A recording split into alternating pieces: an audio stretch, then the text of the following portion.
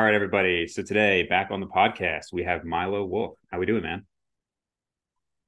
I'm good. I'm glad to be back. I know it's been a while since our last episode, but it's always an honor to come on. Yeah, and you were just telling me. So I think probably a lot of people did see the first episode, but if they didn't, maybe some of your background and what you've been doing recently, because you were just telling me you just met up with like half of the fitness industry. Indeed, pretty much. Yeah, so my background is I'm currently finishing up my PhD in sports science. My topic is the effects of range of motion during lifting on hypertrophy. So basically, what range of motion is best for growing more muscle, I guess. Um, I submitted my thesis a few months ago, and so after I submitted, I was kind of planning on submitting right before leaving for a big trip. And so about a month ago, I was on a trip for 2 weeks across the US and I met with a lot of people over there. Um, People like Brad Schoenfeld, Mike Israetel, Greg Knuckles. And it was awesome. Had a really good time. And now I'm back in the hood, grinding, you feel me? So Have you met with Steve Hall? I have. He's in London, so I've met him a few times. We've Okay. gone to train a couple times. Not as much as I would like, considering that he lives like 2 hours away from me. Right, right. But he's awesome. Yeah.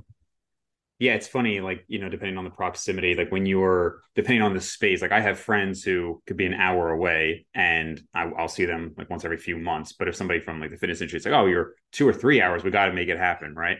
And I've met a few people, not as many as you have just in the last 2 weeks, but throughout the years, I've met a few cool people too. It's a weird one, right? Because when someone's living close by, there's no sense of urgency Yeah. or like exclusivity or scarcity. It almost comes back to a sales thing where people always try and create a sense of like, oh, it's urgent, a limited time offer, and like scarcity, oh, only 3 spots left and shit like that. Yeah. It's kind of the same thing with seeing people who live close to you, you know, Yeah. Yeah. Totally. Totally. it doesn't appeal as much. So a few things we're going to talk about. You had made a post regarding basically like health, cardio, longevity. So we want to get into that. But actually, I want to start with I just saw this post very recently, this morning by Chris Bearcat. So I want to pull that one up because he's been on the podcast at least once, if not twice. And I thought of you and the research you're doing pretty much right away when I saw it. So let's see. I don't know if you saw this. He had posted the last 20 plus years of exercise science research has made no practical difference to the muscular development of natural bodybuilders competing on stage. Nutritional science has not moved the needle much either. Natural bodybuilders do get leaner and more conditioned today, primarily due to longer contest prep and dieting phases, not because of novel dietary or exercise interventions. And then, like, one top thing that Nunez posted, I think it goes to show that genetics are that important in bodybuilding. The bodybuilders that have benefited the most are the ones with average to below average genetics. Populations that can't get away with simply being consistent and working hard. The top tier guys, not so much. And then, they kind of had a back and forth. But basically, the idea that all this research we're doing really has not moved the needle. And it's really genetics, consistency, hard work over time. Yeah, so I'm not sure if that's the best take ever, especially the way it's contextualized. So specifically, he refers to it has made no practical difference to the muscular development of natural bodybuilders. It's not really referring to the peak of the sport, nor is it referring to enhanced bodybuilders. I do think that most natural bodybuilders nowadays are a lot more evidence based than they used to be. And I think that if you're talking about the broader population of natural bodybuilders, generally they have probably improved, right? Like it could be a fact of larger talent pool. So the average competitor is just more jacked or what have you. But I think that honestly, if he were to make that same argument with regards to enhanced bodybuilders at the top level, where they don't really take notice of advances in science that often, anyways, yeah, fair enough. Like it's probably just a larger talent pool, maybe even advances in PD use as opposed to exercise science. Um, that's a more convincing case to me. But I think with regards to natural bodybuilders, I do think that even though a lot of the things that we're talking about don't make a huge difference, right? Like when we're talking about doing additional volume, like say doing 18 sets per week instead of 12, or doing lengthened partial work or doing lengthened emphasis work. All that stuff can make a slight difference. And there will be some subsection of the natural bodybuilders that apply this stuff and probably see a benefit from it, compared to the impact of genetics alone on how well you do in bodybuilding, it's relatively small. But I think it's somewhere between incorrect and um, reductionist. Like it's just straight up incorrect in the sense that I think a lot of bodybuilders nowadays do apply exercise science findings from the last 20 plus years, whether that's the interference effect, like, minimizing cardio so as to potentially lose a bit less muscle during your prep. Whether that's volume potentially, where I think nowadays more natural bodybuilders are going a bit higher in volume. Say, if previously there were a lot of natural bodybuilders doing like 3 sets a week, just because they're like, oh, HIT is the thing. Hmm. Now there might be more so doing like 10 sets a week. Like these are all things that have shifted over the last 20 years and that have all been documented in the last 20 years with an exercise science that all make small but appreciable differences to your hypertrophy.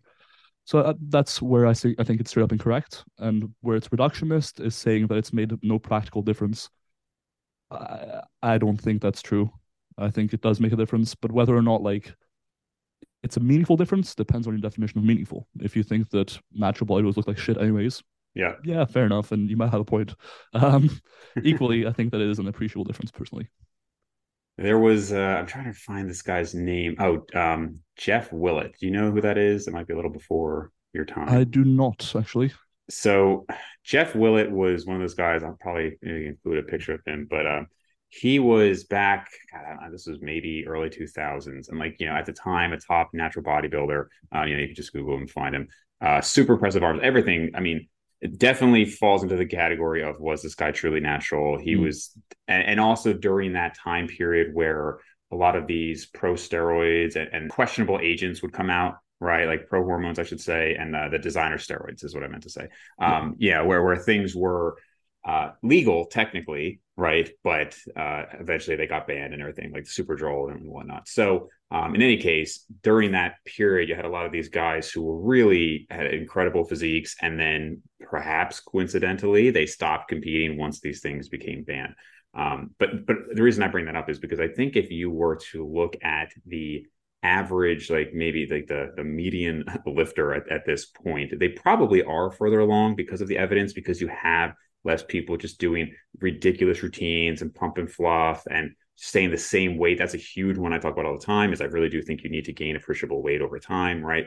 I think the whole like Greg Doucette main gaining has been probably one of the worst things for like the newer lifter. So I think that stuff has really made significant differences.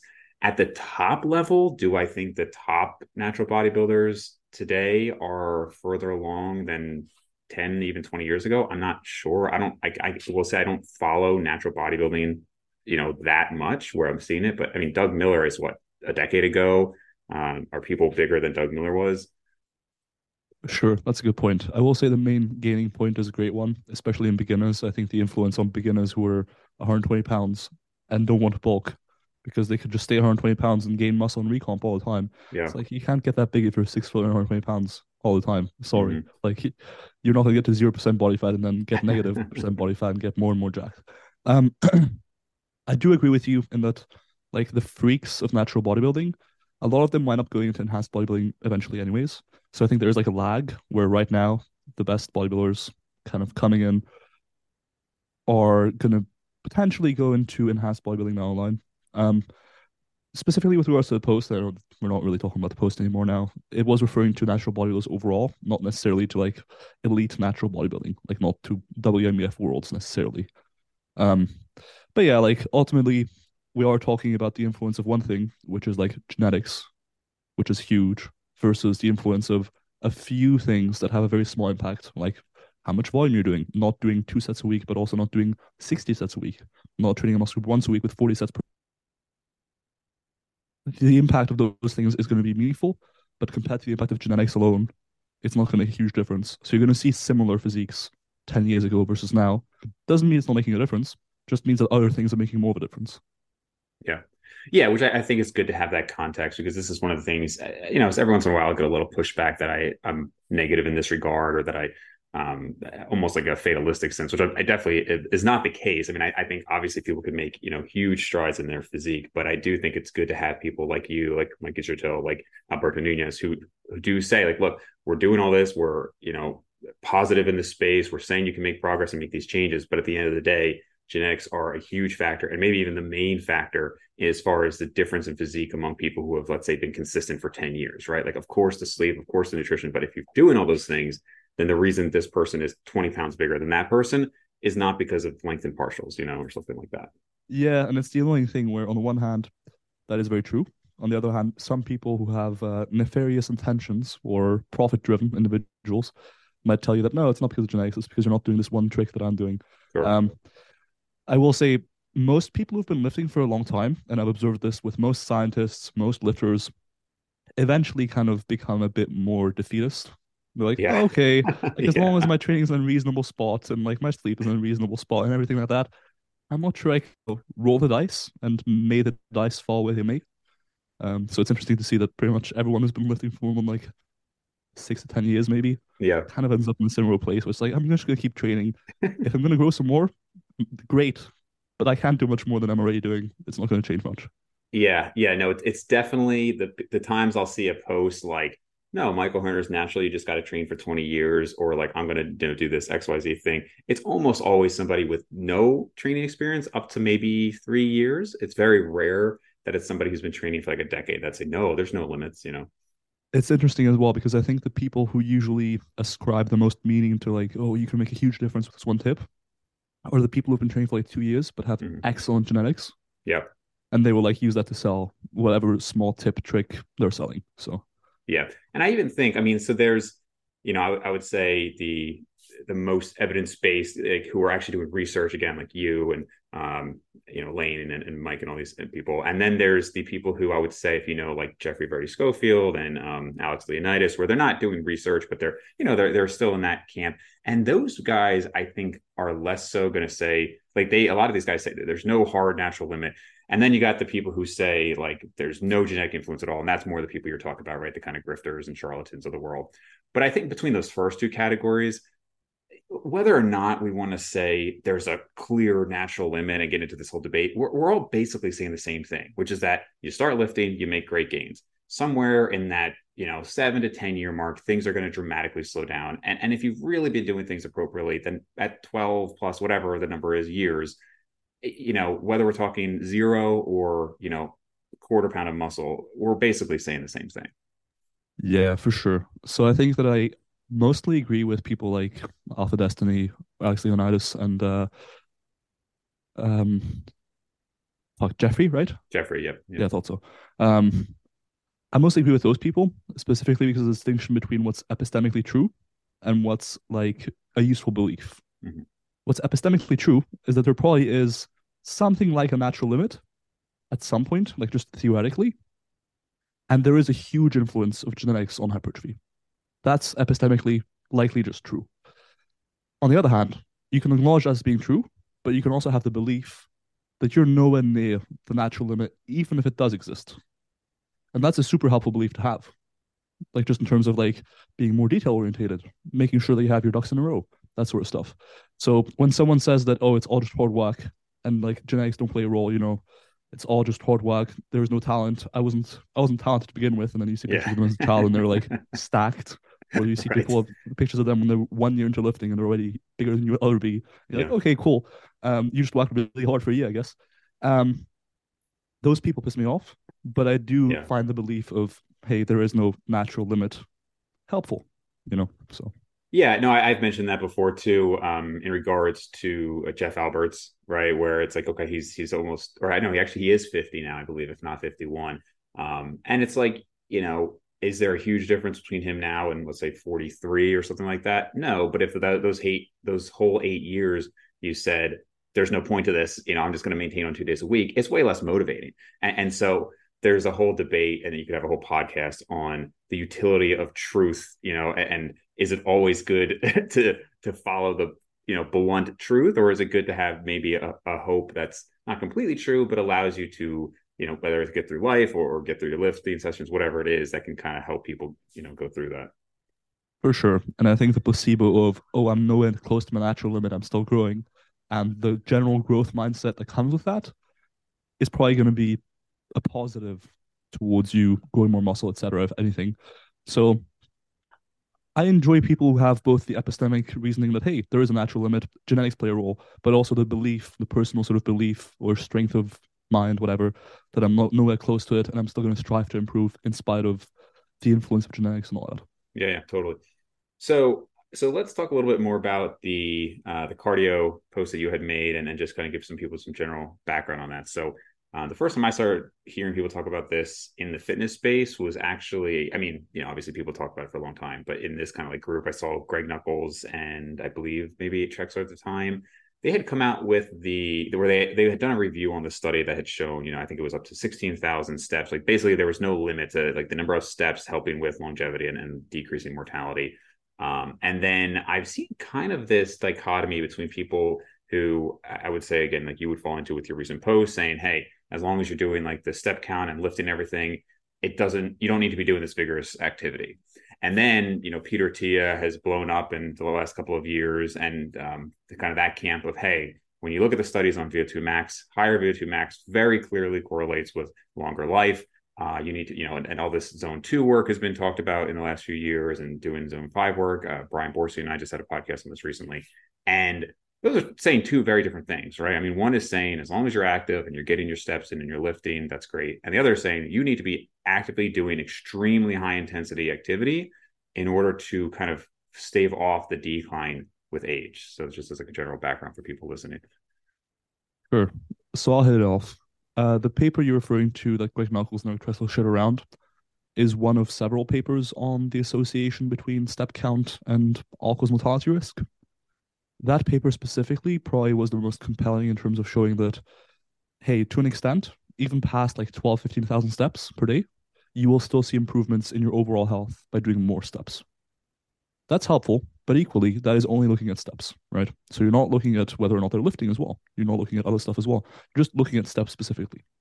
So that's definitely some validity there, and especially in the sense that the shape of the curve suggests that, hey, when you go from 0 to say 8,000 steps, you'll see a pretty big improvement in your health. But going from 8 to 15,000, the improvement's already markedly lower. Past 15,000 steps or so, again, not accounting for any other activity on top of that, the improvements start to become quite marginal, if there are any, right? Especially if you're lifting as well. The reason why I find the data that I shared, that actually Greg Nuckols shared as well, and we actually spoke about this in person, Greg Nuckols and I, about this paper. And actually, previously to reading this paper, I was doing cardio myself as part of improving health. And after discussing this paper and reading through the paper a few times, I kind of came to the conclusion that maybe with a high step count and lifting consistently, I'm just not sure there's a meaningful or any additional benefit to doing vigorous cardio as well.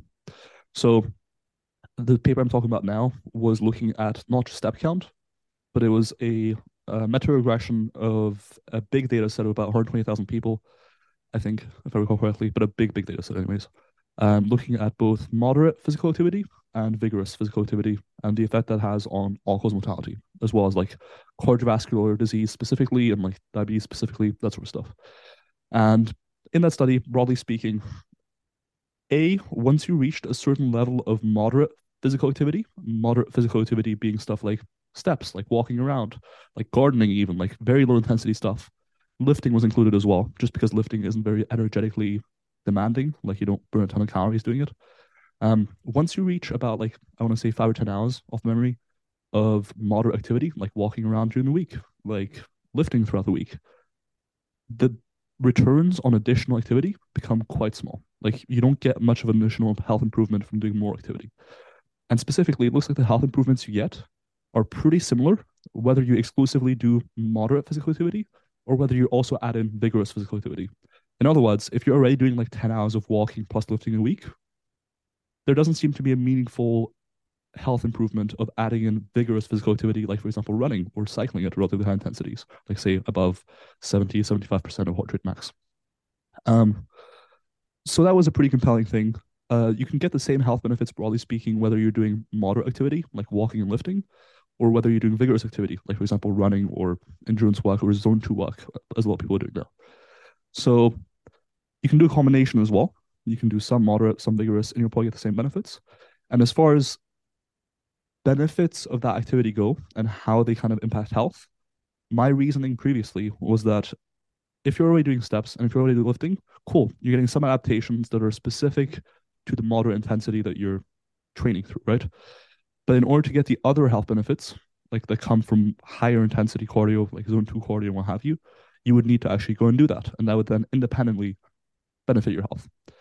Now, having seen the results of this study, I was kind of confused a little bit because that rationale was still in my head of, well, we kind of want a variety of adaptations. We want a higher baseline so that as we age, we have more to lose before we get into trouble, essentially, right? Like you have your peak fitness when you reach, like, say, your 30s, 40s, 50s. And then as you age past those decades, you kind of start to lose it. And eventually that can get so low that you start like falling over and breaking your hips and shit like that, which is not Hmm. good for health. Um, so my thinking was that the higher the baseline of strength, the higher the baseline of, for example, VO2 max, the more time there is before we start running into those complications that arise when your VO2 max, when your strength gets too low.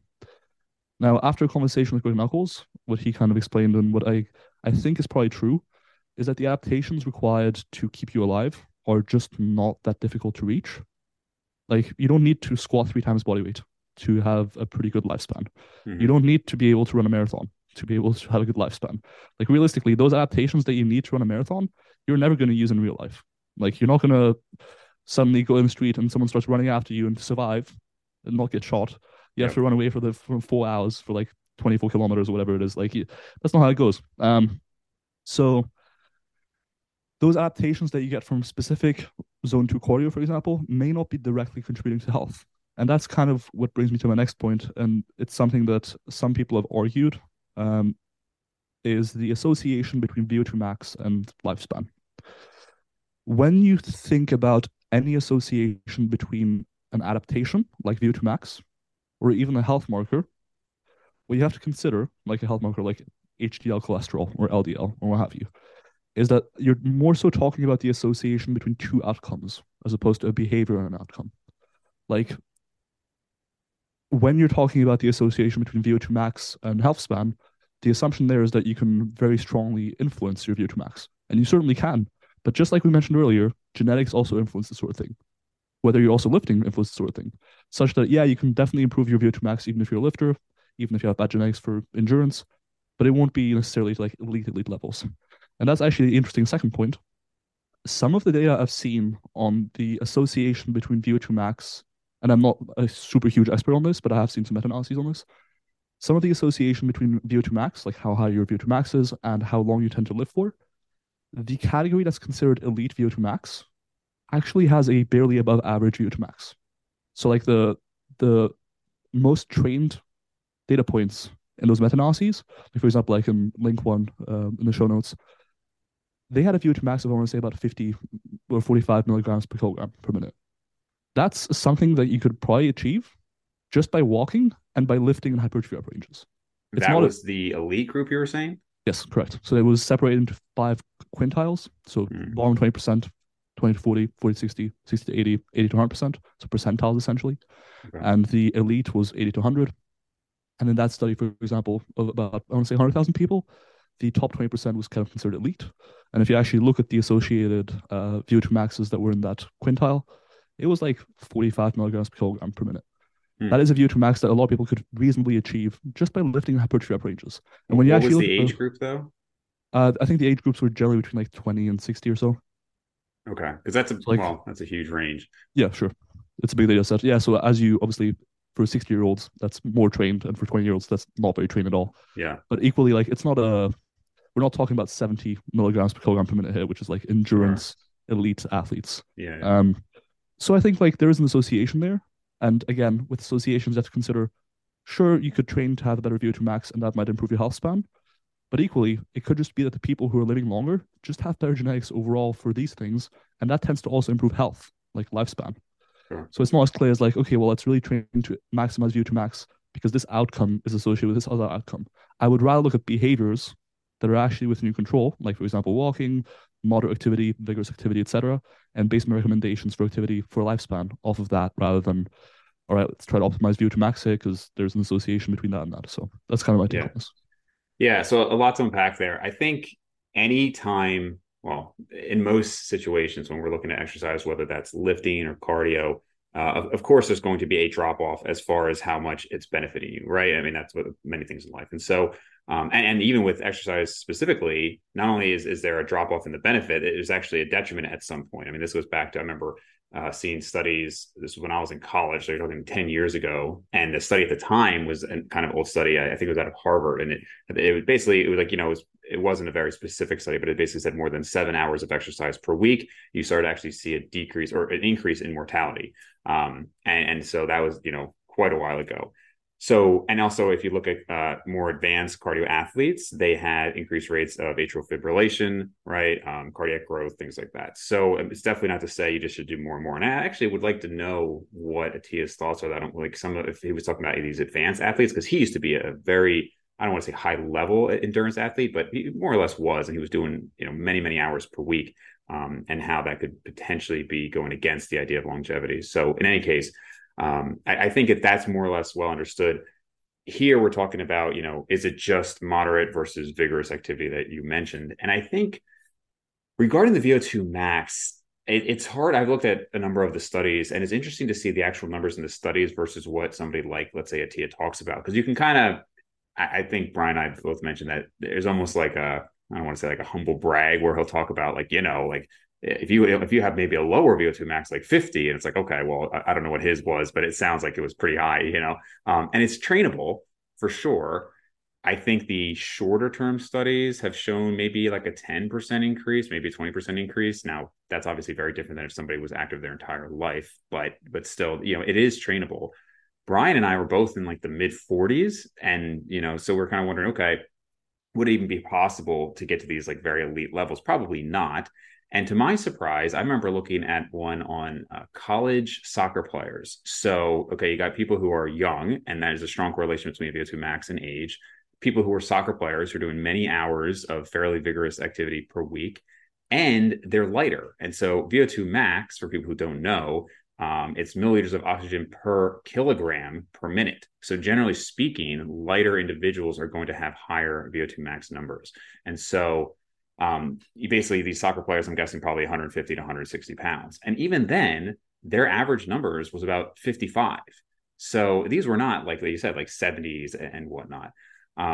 I would guess that there is a significant correlation in terms of, if you want to talk about health span versus lifespan, between, the people who are 70 and still doing, a lot of activities, but there's so many factors as to what went into that, right? Genetics and how long they've been doing these things.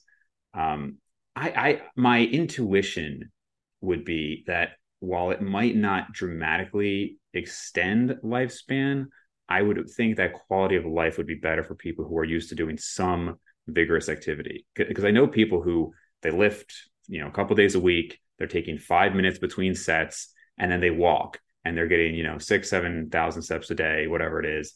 And I think that's fine, but I don't think that that's necessarily going to stop as much the decline as we age.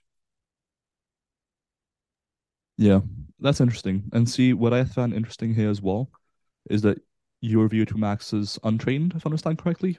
We're No, 45. I do cardio like twice a week. Has that been consistent even before the reading of 45? It's been consistent since I was about 18. Yeah. Okay, interesting. And was Brian doing cardio previously as well? He was doing CrossFit back in the day, He right? was, yeah, he did CrossFit back in the day. I don't know if he was doing much like official cardio since then. Yeah. So that's the interesting thing to me is that, as I mentioned earlier, I do think lifting, especially in hypertrophy rep ranges, especially for a lower body, will generally still enhance your VO2 max pretty substantially above untrained levels, right? And I think that's the bigger statement you can make is that improving your VO2 max relative to when you're untrained, that will probably enhance your lifespan and your health span. But whether I think that going from, say, a VO2 max of like 45 or what have you up to like for relatively young people, right, to say 60 will enhance it, I'm not sure we can make that claim very confidently. I could be wrong here. This is not an area where I'm like the expert, right? Yeah. But I'm a bit skeptical. I will say that when you actually look at the heart rates that are achieved throughout hypertrophy training, for example, if you're doing a few sets of hard squats, your average heart rate might be just about like 60, 70% of your maximum heart rate, which is kind of the same as like a lot of zone two training will be. Like Yeah. it's it's not that distinct metabolically in a sense. So But it's generally such a short time. I mean, how, you might be in that heart rate for a couple of minutes, oh, for right? sure, for sure, for sure. But like the average heart rate, say between sets, like including during sets and between sets combined, might be around like 120, 130 for a lot of lifters when squatting, for example, I think. But yeah, so like you will get at the very least some baseline adaptations to your VO2 max, I think, even just doing hypertrophy training. And I'm not sure that the additional adaptations you would gain from doing, you know, specific VO2 max training for its own sake, as far as improving health span and lifespan will directly improve your health span and lifespan. Um, and equally, like the rationale I mentioned earlier, we're having a higher baseline, say going into your 40s and 50s of VO2 max, strength, etc., so as to have more time before you reach like critically low levels where you start losing independence, for example. Like you need a carer, or you can be at danger of like falling over and fracturing a hip more. Um, I think that can be mitigated immensely just by being consistently physically active even as you age. So yeah, sure, you could have a higher baseline and that would help somewhat. But equally, I think the bigger thing is just stay active as you age, and that will take care of a lot of it. You can slow the decline in muscle mass, the decline in strength, the decline in VO2 max even to a pretty good extent just by staying physically active. Like there's kind of two ways of making you age more gracefully. One is increasing the baseline from which you start dropping, and the second one is also like decreasing the slope of that decline. And I think the latter option is potentially more helpful than the first option because, as you mentioned, like with especially high volume, relatively intense endurance training, there is also sometimes an elevation in mortality just because of a variety of weird shit that happens to the horse, for example. So, Yeah. Yeah, I would guess that, you mentioned, is it really helpful to go from, say, 45 to 60? And I think probably most people could not even get to 60. But realistically, I think that if you had some theoretical situation where somebody is at 45 VO2 max or 40 VO2 max, and they stay, again, magically with no decline with age, do I think there would be a difference in their longevity compared to somebody who was at 60? I don't think so. I almost would, I would bet that there wouldn't be, because even when you look at when people have issues with like, activities of like daily life and whatnot, that tends to be sub 30, even like low 20s as far as the VO2 max. So I agree it like 40, 45 is probably fine.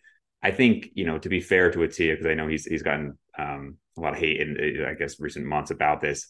I think his point is, again, that decline, that if we can go to a high level, it's inevitably going to drop. Actually, my kind of like mentor in college, Dr. Nicholas Radamus, he was saying how he had somebody he knew who was a researcher as well, and he presented. And basically, he would do a VO2 max test every year. Now the guy was in his 70s. And even with training and everything, it just steadily decreased every single year. And so you're kind of factoring that in. You're factoring in, okay, I'll be fine in my 70s, but if I get to my 80s or even 90s, am I still going to be able to drive? Am I still going to be able to, like, lift groceries or play with my grandkids, things like that, which realistically most of us aren't thinking too much about. But I don't hate the argument, I guess what I'm saying. I don't think anybody can definitively say, but I do understand the point of, like, we really factor in, because I mean, I have patients who are 2 years old up to 100 years old. And man, at 80 plus, it's just so dramatically different. And, I have I got one guy who's 92 and he's still playing tennis regularly. And it's just such a dramatically different life than most 92-year-olds. for sure, man. And I think we don't know for sure here what's going on, like whether or not having the higher baseline for VO2 max would really be beneficial to health span. Um, Potentially, right? It's not out of the question. Um, but that's why I tend to prefer looking at behaviors and how they associate with, for example, health span and lifespan, rather than outcomes like VO2 max. Because we have a bit less control over outcomes. How to achieve those outcomes is a bit less clear.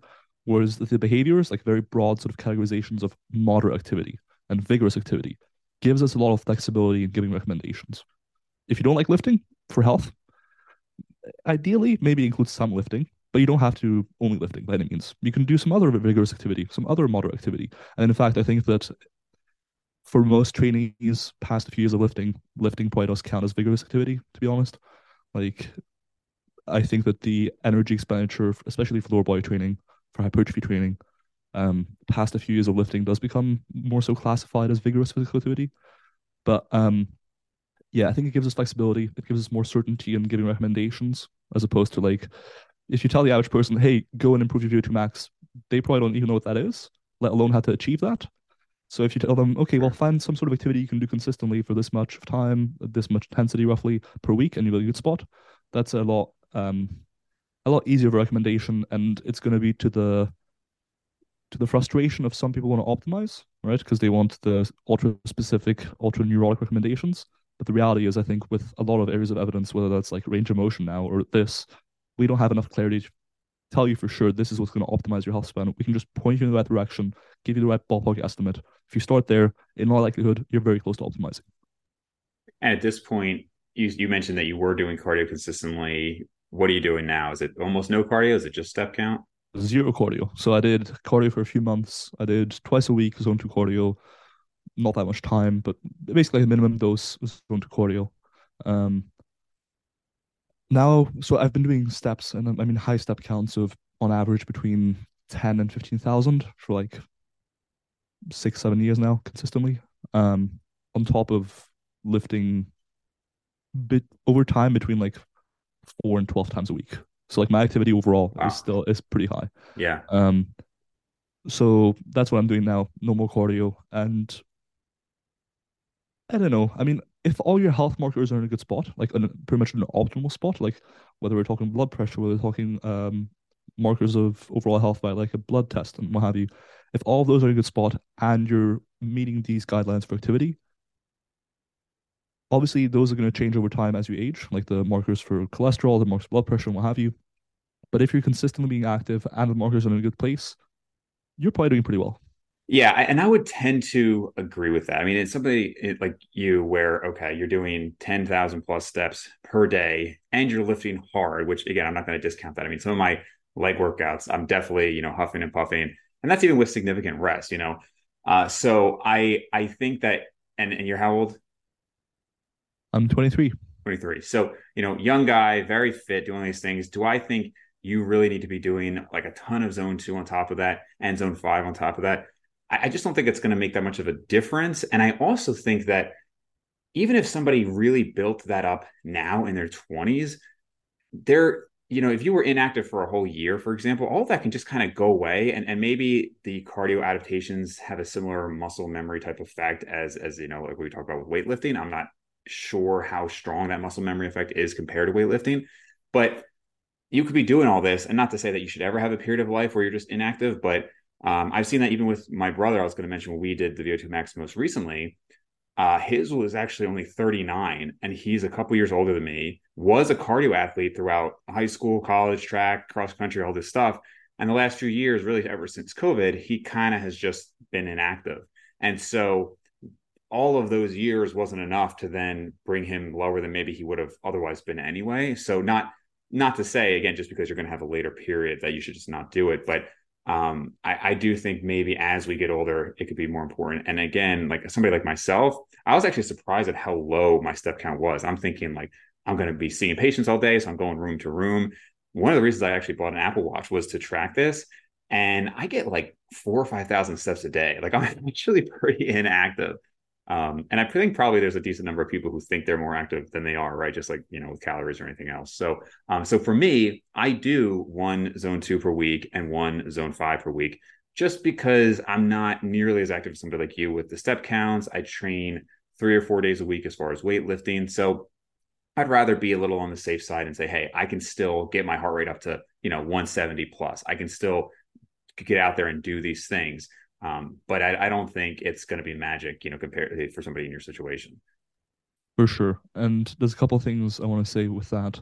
The first is I do think people underestimate how high your heart rate can get with walking pretty fast. Like if you're walking places because you have to get there, like locomotion essentially, like you're walking to the store, you walk to the gym, etc., and you're kind of under time pressure, you can get your heart rate up to like 100, 110 pretty consistently. Like it's not negligible, right? Unless you're very well trained. For a lot of people, it will still be not zone two, but it'll be like some stimulus for VO2 max One and a improvements. half. Yeah. Yeah, indeed. Um, so that will still increase your VO2 max above untrained levels comfortably. Um, the other thing is, this is where if someone has a low step count, that's the one recommendation I can make. If you have a low step count and you don't really have enough time to raise your step count to say 8, 10,000, doing formal cardio like zone two cardio, even zone five cardio, can be a very time efficient way to get additional health benefits.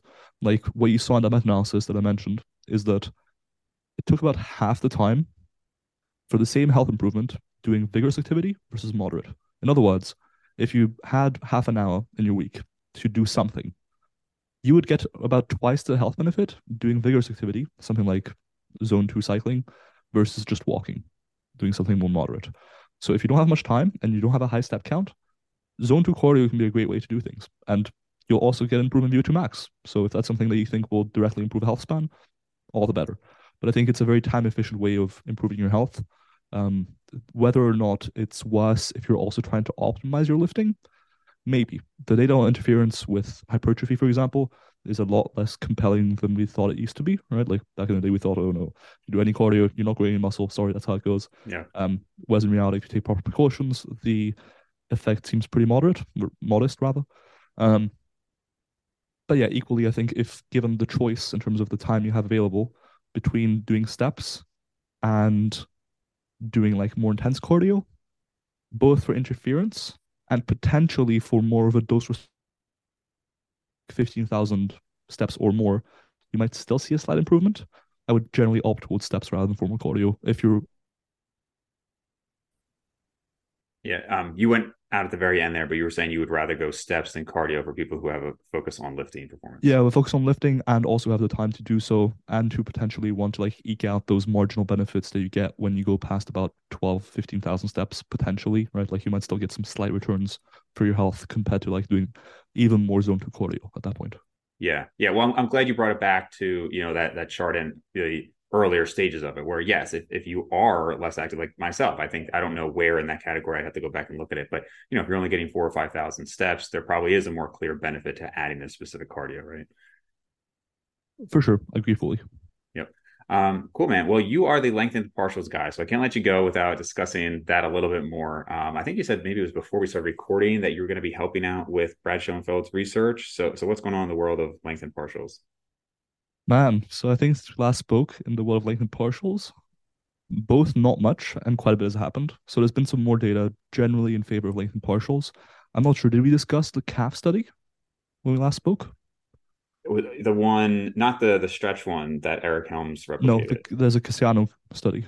I don't, no, I don't believe so. So it was a calf study comparing either shortened partials, so the top half of doing calf raise, versus full reps, getting a full stretch and a full contraction, Hmm. versus lengthened partials, so just the bottom half of the calf raise on the leg press machine.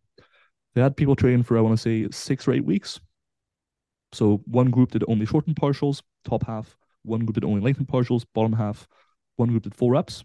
They measured hypertrophy of the gastroc muscle, so one of your calf muscles, um, at the at a medial and lateral site, relatively proximally, so close to the knee.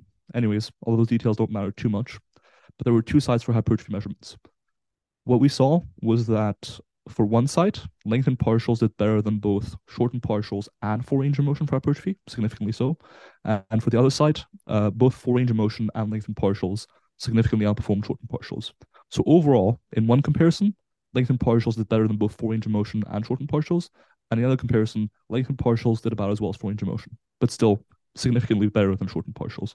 So overall, taking those two sides together, that's kind of even more compelling data in favor of lengthened partials over a full range of motion. Now, where I think the study is interesting is that this was the calves we're talking about, specifically the gastroc.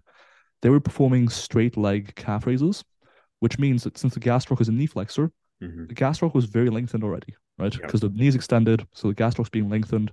And so even for the shortened partial condition, who was doing the top half of the rep, and for the full range of motion condition, those groups were still training at relatively long muscle lengths in all Yeah. likelihood. However, the lengthened partials group was training even longer and even maximal muscle lengths because the knee was fully extended and the calf was fully being stretched via full dorsiflexion, and you saw more hypertrophy.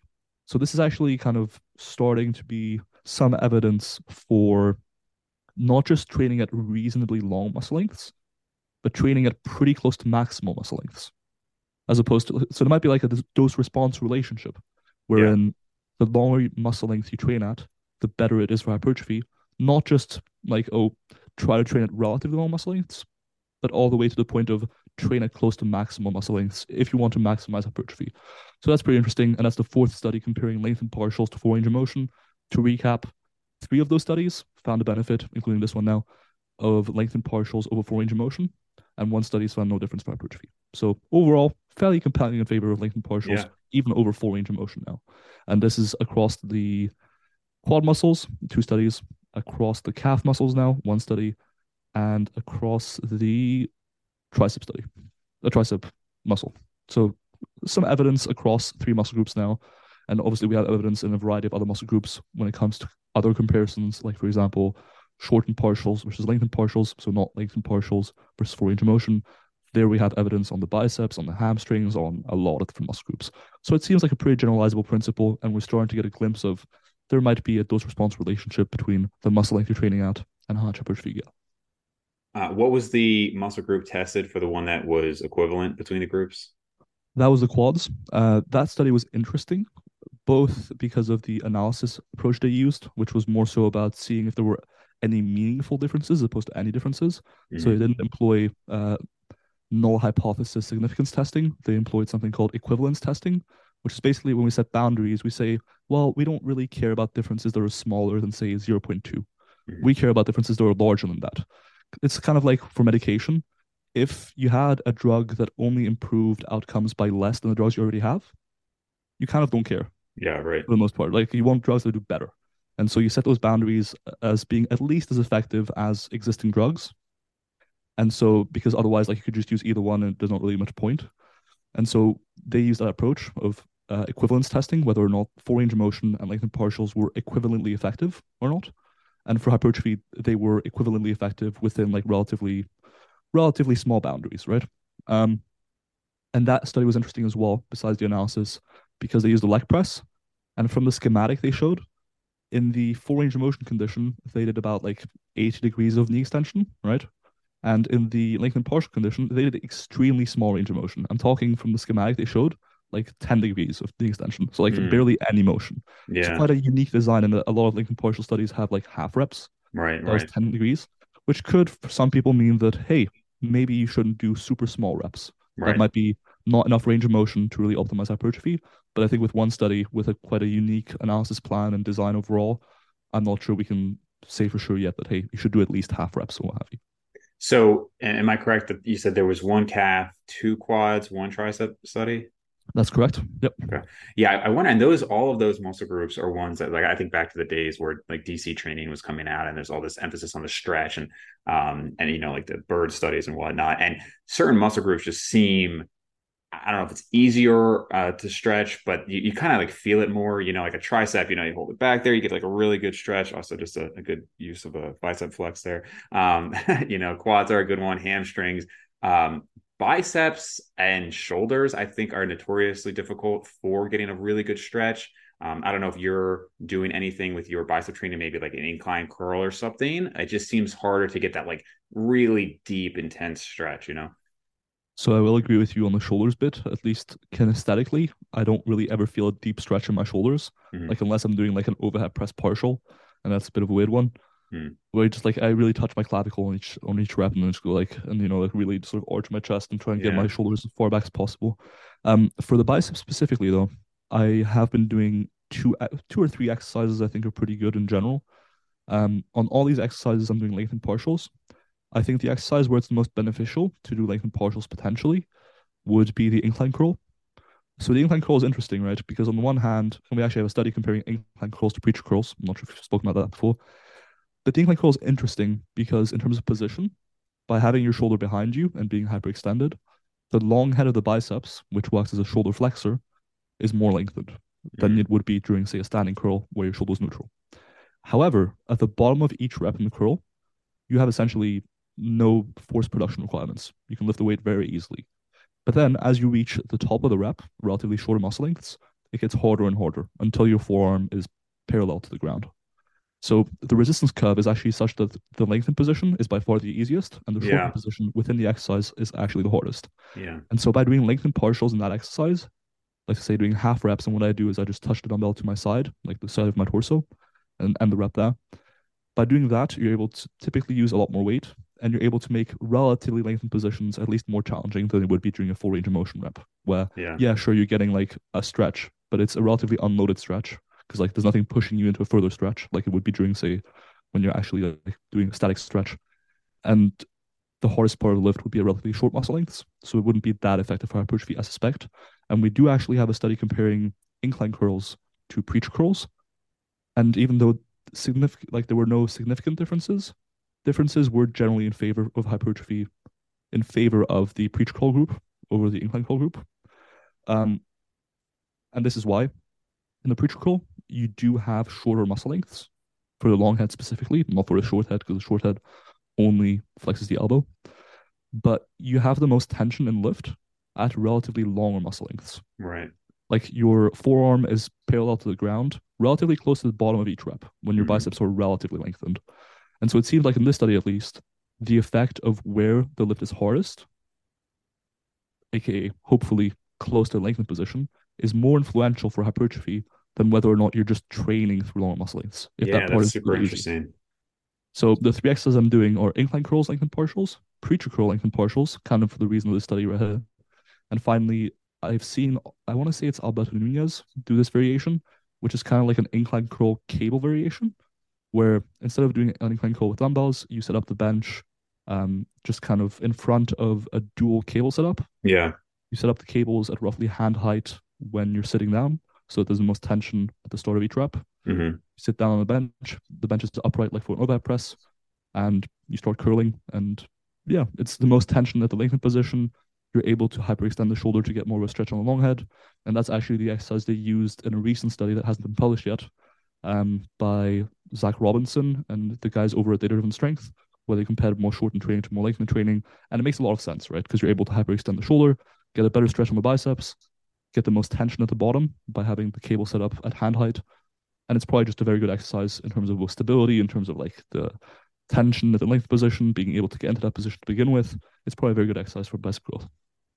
Yeah, I've actually recently added incline curls for the first time in a while, and it's definitely a unique strength curve. I get like halfway, I'm like that, like you said, like that was not that difficult, and then I'm just kind of struggling that middle because I'm doing it because I want to get that stretch. But to your point, it's an interesting curve there.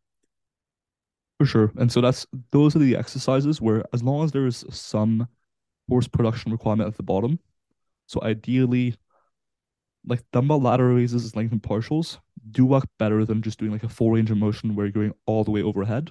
Hmm.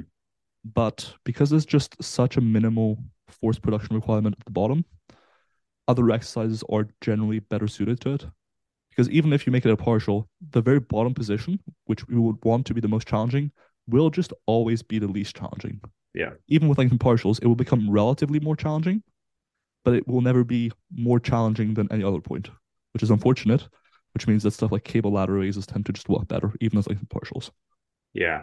Yeah. I've recently, I've seen Mike Israel go with like the fully overhead laterals, and I tried it, and honestly, it just makes it easier. It's kind of like, I would joke about like the Israel curl or Steve Hall curl, where like they're bringing it and then they're doing this. And it's like, man, that just makes it so much easier because like my For shoulder's doing sure.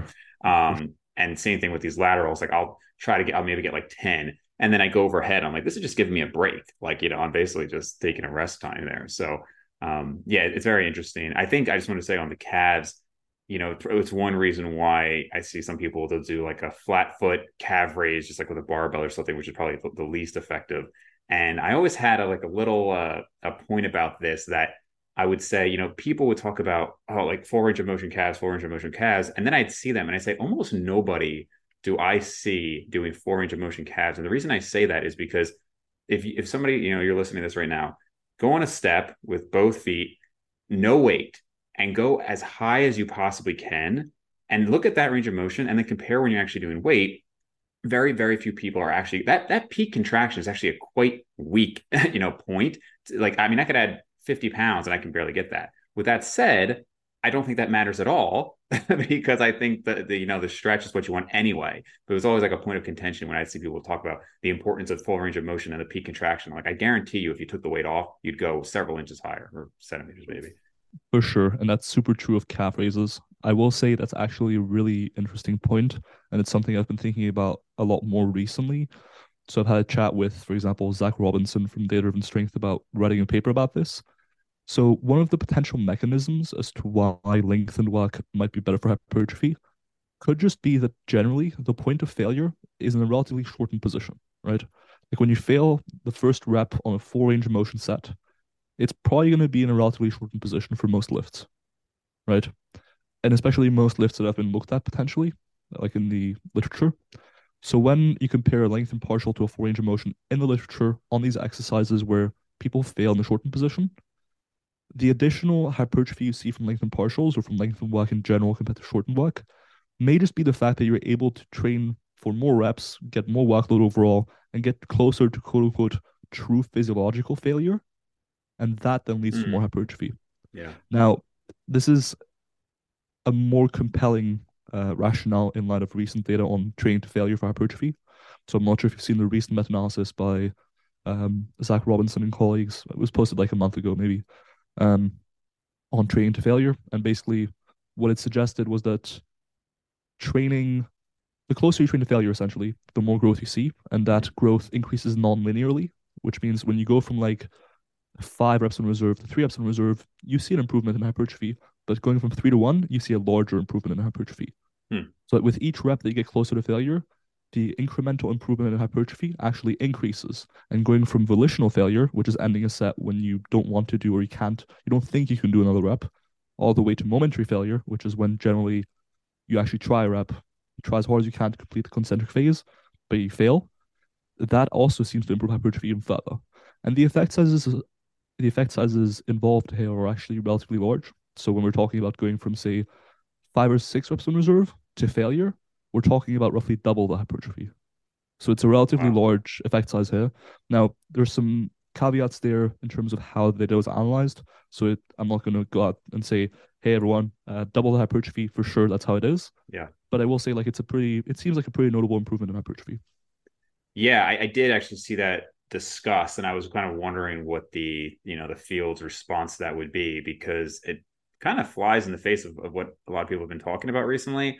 Now, the general thing I've heard people say in the last 5, 10 years is okay, well, for strength, you don't want to go to failure. For hypertrophy, you can go to failure, but it's no better. And now this is obviously going against that. So have people like Mike Israetel or Steve Hall, any of that camp of a lot of more RAR work, commented on that? Yeah. So because of its somewhat more unconventional methods, and so I know I was actually in Denver for a few days, staying with the authors of the paper, like in the same Airbnb. So I know them personally. I know the senior author on the paper as well, because it's my supervisor, and I've read through the paper a few times now. I know the methods are relatively solid, but I know that some people will have reservations about them. So what I mean by that is, first, it was the first paper to ever use something called meta-regression to analyze how close to failure you should train for hypertrophy. Previous meta-analyses had all just dichotomized how close to failure you train as either you trained to failure or you didn't. Now, that's not very informative Mm-hmm. because in training, you don't go and say, don't train to failure to a client. You say, Yeah. train with 3 reps on the tank or 4, or you give them a weight to use. But you don't just say, don't train a failure or train a failure. It's not very informative as far as training decisions go. And so this analysis was the first one to actually plot the relationship of how close to failure you train and hypertrophy on a continuous level. Like, how is it when you train at 3 reps in reserve, 2, 1, 4, 5, 6, all that stuff. And so it was very informative in that sense. Where it gets a bit more controversial is that they didn't just include all the studies included in previous meta-analyses. Like they actually just went and looked at the studies included in previous meta-analyses to make sure they didn't miss anything, right? But they also included 3 other types of studies. One was something called alternative set structures, which is where, for example, a study didn't explicitly look at training at, say, 5 reps in reserve versus 2, but they looked at, say, cluster sets, where one group was doing a set of 5 with their 5 rep max, Mm, and one group was doing sets of 2 with their 5 rep max, right? So you know that gotcha. the group of people doing sets of 5 were training at failure, and the people training for sets of 2 were training at 3 reps in reserve because they test their 5 rep max. Yeah. Um, but they didn't explicitly look at it. But in the context of this question, it's still relevant data. That's one category of studies included as well. The second one is velocity loss studies. So velocity loss is pretty tightly correlated to how close to failure you went. Like if you lost 40% of your velocity from start of set to end of set, and that's the velocity on the concentric phase, like how quickly you're able to lift the weight when you're actually lifting it, that velocity loss is quite closely correlated to how close to failure you're going. So if you lose more velocity, generally going closer to failure, and we can make some assumptions as to how that relates to reps in reserve, right? So you can kind of equate those things. And so they included those studies as well. Finally, the last set of studies they included was studies that just generally reported the RPE or reps in reserve for each set for all their training so that you could kind of average out, well, in this study, it didn't look at reps and reserve specifically, but it reported every single um, RPE and reps and reserve for each set. We're going to use those findings as well because we know what intensity they train at, right? So we can include that Hmm. data as well. And Yeah. so as opposed to having, say, about 10 studies for previous analyses, they had closer to about 25 for hypertrophy. Like they had a lot more data. And Yeah. there's going to be some procedural variance, right? Because there were some assumptions going into how they estimated reps and reserve for these studies. So there's going to be some procedural variance introduced by these assumptions, but there's still a lot more data to go off of. And it's also a more informative analysis as far as Yeah. plotting the relationship of hypertrophy as you go closer and closer to failure, as opposed to just failure and non-failure. Yeah. So that's why personally I think it's a pretty cool study, and that's actually something I've changed my training in light of. Um, Now, because of these factors, I think the reaction of the evidence-based space to me has been a bit disappointing in some sense. Like some people, Mhm. um, I think there's a combination of a misunderstanding of the methods, and to the author's full credit, they've been extremely transparent. There's literally spreadsheets where they detail how they estimated reps in reserve for each study. You Mm. can go through all of it if you wanted to, right? Yeah. It's super transparent. But I think some people in the evidence-based fitness space don't fully understand the methods or don't fully understand meta-analyses either. Like I've spoken to people, for example, who've mentioned they want to see replication of it. And it's like, I mean, with the same code, with I don't think people are going to arrive at very different conclusions with the same data. Like, yeah, there's some procedural variance introduced by the assumptions, but I don't think it will make much of a difference to replicate it. It's different with a study versus a meta-analysis. They're kind of an experimental study and the meta-analysis, they don't quite work the same way. Um, and so, yeah, I think it's ranged from, I want to say, for example, Menno Henselmans has heavily criticized the study. Mm. Um, Eric Helms has pointed out some limitations, which are generally true. But the interesting thing with some limitations or caveats, for example, a lot of studies included in this meta-analysis had people train between 4 and 10 sets a week, right? So relatively low volumes. Yeah. However, the authors also performed subgroup analyses or moderator analyses, looking at how does the relationship change when, for example, they're doing higher volumes. And even when doing higher volumes, so the sort of higher volume studies, there was still a relationship where training closer to failure increased hypertrophy, but the magnitude of difference was reduced. In other words, if you're only doing 5 sets a week, going to failure is definitely going to increase your hypertrophy by a good deal. However, if you're doing like say 15, 20 sets a week, you're still going to see a benefit of training to failure versus not training to failure, but it will be a smaller benefit. So the Yeah. shape of the relationship remains, but the magnitude of the effect decreases. Sure. So some people point out limitations, some people didn't really understand the methods, some people heavily criticized the methods. And then finally, some people, like when I posted about it, it was funny because it got a lot of attention. A, because the paper was published like 2 days before I posted about it, because I was kind of a Reddit. And two, because the people with the anti-failure bias, so with the pro-failure bias, were loving it. Oh Like they yeah. were posting about it from Sure. the rooftops. They were spreading it far and wide. And the people who had a relatively anti-failure bias, I think they were a bit taken aback. Yeah. So Sure. it was relatively controversial, but it's a really cool study, and it's definitely changed the way I train now. Yeah. I mean, in one sense, I'm like, well, like definitely in more recent years, I've seen people with, 3, 4, 5. I mean, Zordos has talked about he thinks 5 RAR is fine, which, I would really question that. And also just the practicality of being able to consistently stay right at 5 RAR. But in any case, I think the general consensus from most people I've seen over the years has been okay, the more volume you're doing, the more of it might have to be a little bit away from failure. And if you're doing low volume, you really want to take those sets to be closer to failure. This sounds like it's still in line with that general principle, other than that you're basically saying all of them should still be going closer to failure now, if not like to failure. But the benefit is even greater for those who are doing low volume. For somebody like myself, who's generally only doing like I would say 6 to 12 sets. Really, it's like 6 to 8 sets for almost everything except back, which gets closer to 12 per week. I'm fairly low volume for the time being. Most sets are taken to failure, and that sounds like it's in line with what the paper would suggest. Hey man, you're a pioneer. What I'll say with regards to like the higher volume stuff, it really depends on where you fall on the spectrum of you have infinite time to train, like you don't have any time constraints, versus you have time constraints. If you have time constraints, yeah, you should be taking for hypertrophy most sets to or very close to failure in light of this data. Like if you're only doing 5 to 10 sets a week, I would say definitely do that. On the other hand, if you don't have any major time constraints and you're mostly constrained by how much you can recover from, like how much fatigue your training is causing and how well you can recover from it, it's a bit more difficult to answer that question. When you look, one thing you can do is you can look at the effect sizes associated with doing more volume for hypertrophy versus training closer to failure. Because both are ways to potentially enhance the amount of hypertrophy you get, but both also cause additional fatigue. So if you're considering, I want to get as much hypertrophy as possible, but you can also only recover so much fatigue, you want to take the best trade off there is. And that could be either doing additional volume or doing training closer to failure. In this case, if you purely look at the effect sizes across meta-analyses, you do generally see that training closer to failure results in more additional hypertrophy. Like there's bigger effect sizes associated with that. Now, the studies weren't really designed to look at the differences, right? Like this is a different meta-analysis from this one. So I'm not sure how will I compare the two. I will say I will generally lean in favor of making people train closer to failure once volume is in a reasonable spot. And by reasonable spot, I mean generally between like 8 and 15 sets per week per muscle group, right? As long as you're somewhere in that ballpark, I'm not sure if additional volume will really meaningfully improve hypertrophy. And actually, the latest meta analysis on volume and hypertrophy, first of all, not that many studies on this. Second of all, for two of the three muscle groups that were investigated in this meta analysis, the best volume was 12 to 20 sets. And that's with relatively low rest times, right? Right, right. So that's like if you're resting like a minute or maybe a minute and a half between sets.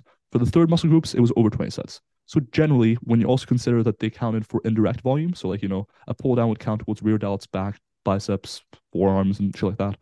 When you count for that, and that most people don't count it this way potentially, and that the rest times were lower, you can kind of see that, okay, well, the meta analysis said 12 to 20 and sometimes more than 20 sets. But if you account for the indirect volume counting and the lower rest times, it might be closer to like 10 to 15. And Yeah. then I think if your volume is somewhere in that ballpark for most muscle groups, and you have your rate training to say 2 to 0 reps in a tank most of the time, the choice is whether, and you're recovering just fine, the choice you have is whether you should train closer to failure yet or do with more volume yet.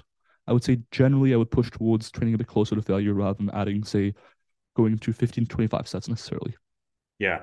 Yeah, no, it's all good points. And I think it's interesting to see. You get some of these people who really do seem to respond well when they increase their volume dramatically. I've never been one of those people. I've obviously experimented a lot over the years. For me, if I'm doing more than 10 to 12, I can recover from it. It's not necessarily like I don't feel like I'm just drained. It just doesn't do more than, I mentioned this, it might have been a coaching call actually. So I don't know if I said this on the podcast, but I think people kind of think of volume and the response to it a lot of times it's like, okay, it's like more and more and more, and then you have this perfect amount, and then it's down, down, down. And I think really it's like you go up, and then there's just like this, pretty wide range for some people where it's just kind of the same response, and then maybe at the extreme end it goes down. But I mean, I've experimented 30 sets per week of a certain body part. I think Abel Chawai has gone like 50 to 60 just to experiment with back. I mean, I think that's extreme, but I'm just saying there's a lot you can recover from, and it's not necessarily going to be dramatically better or worse.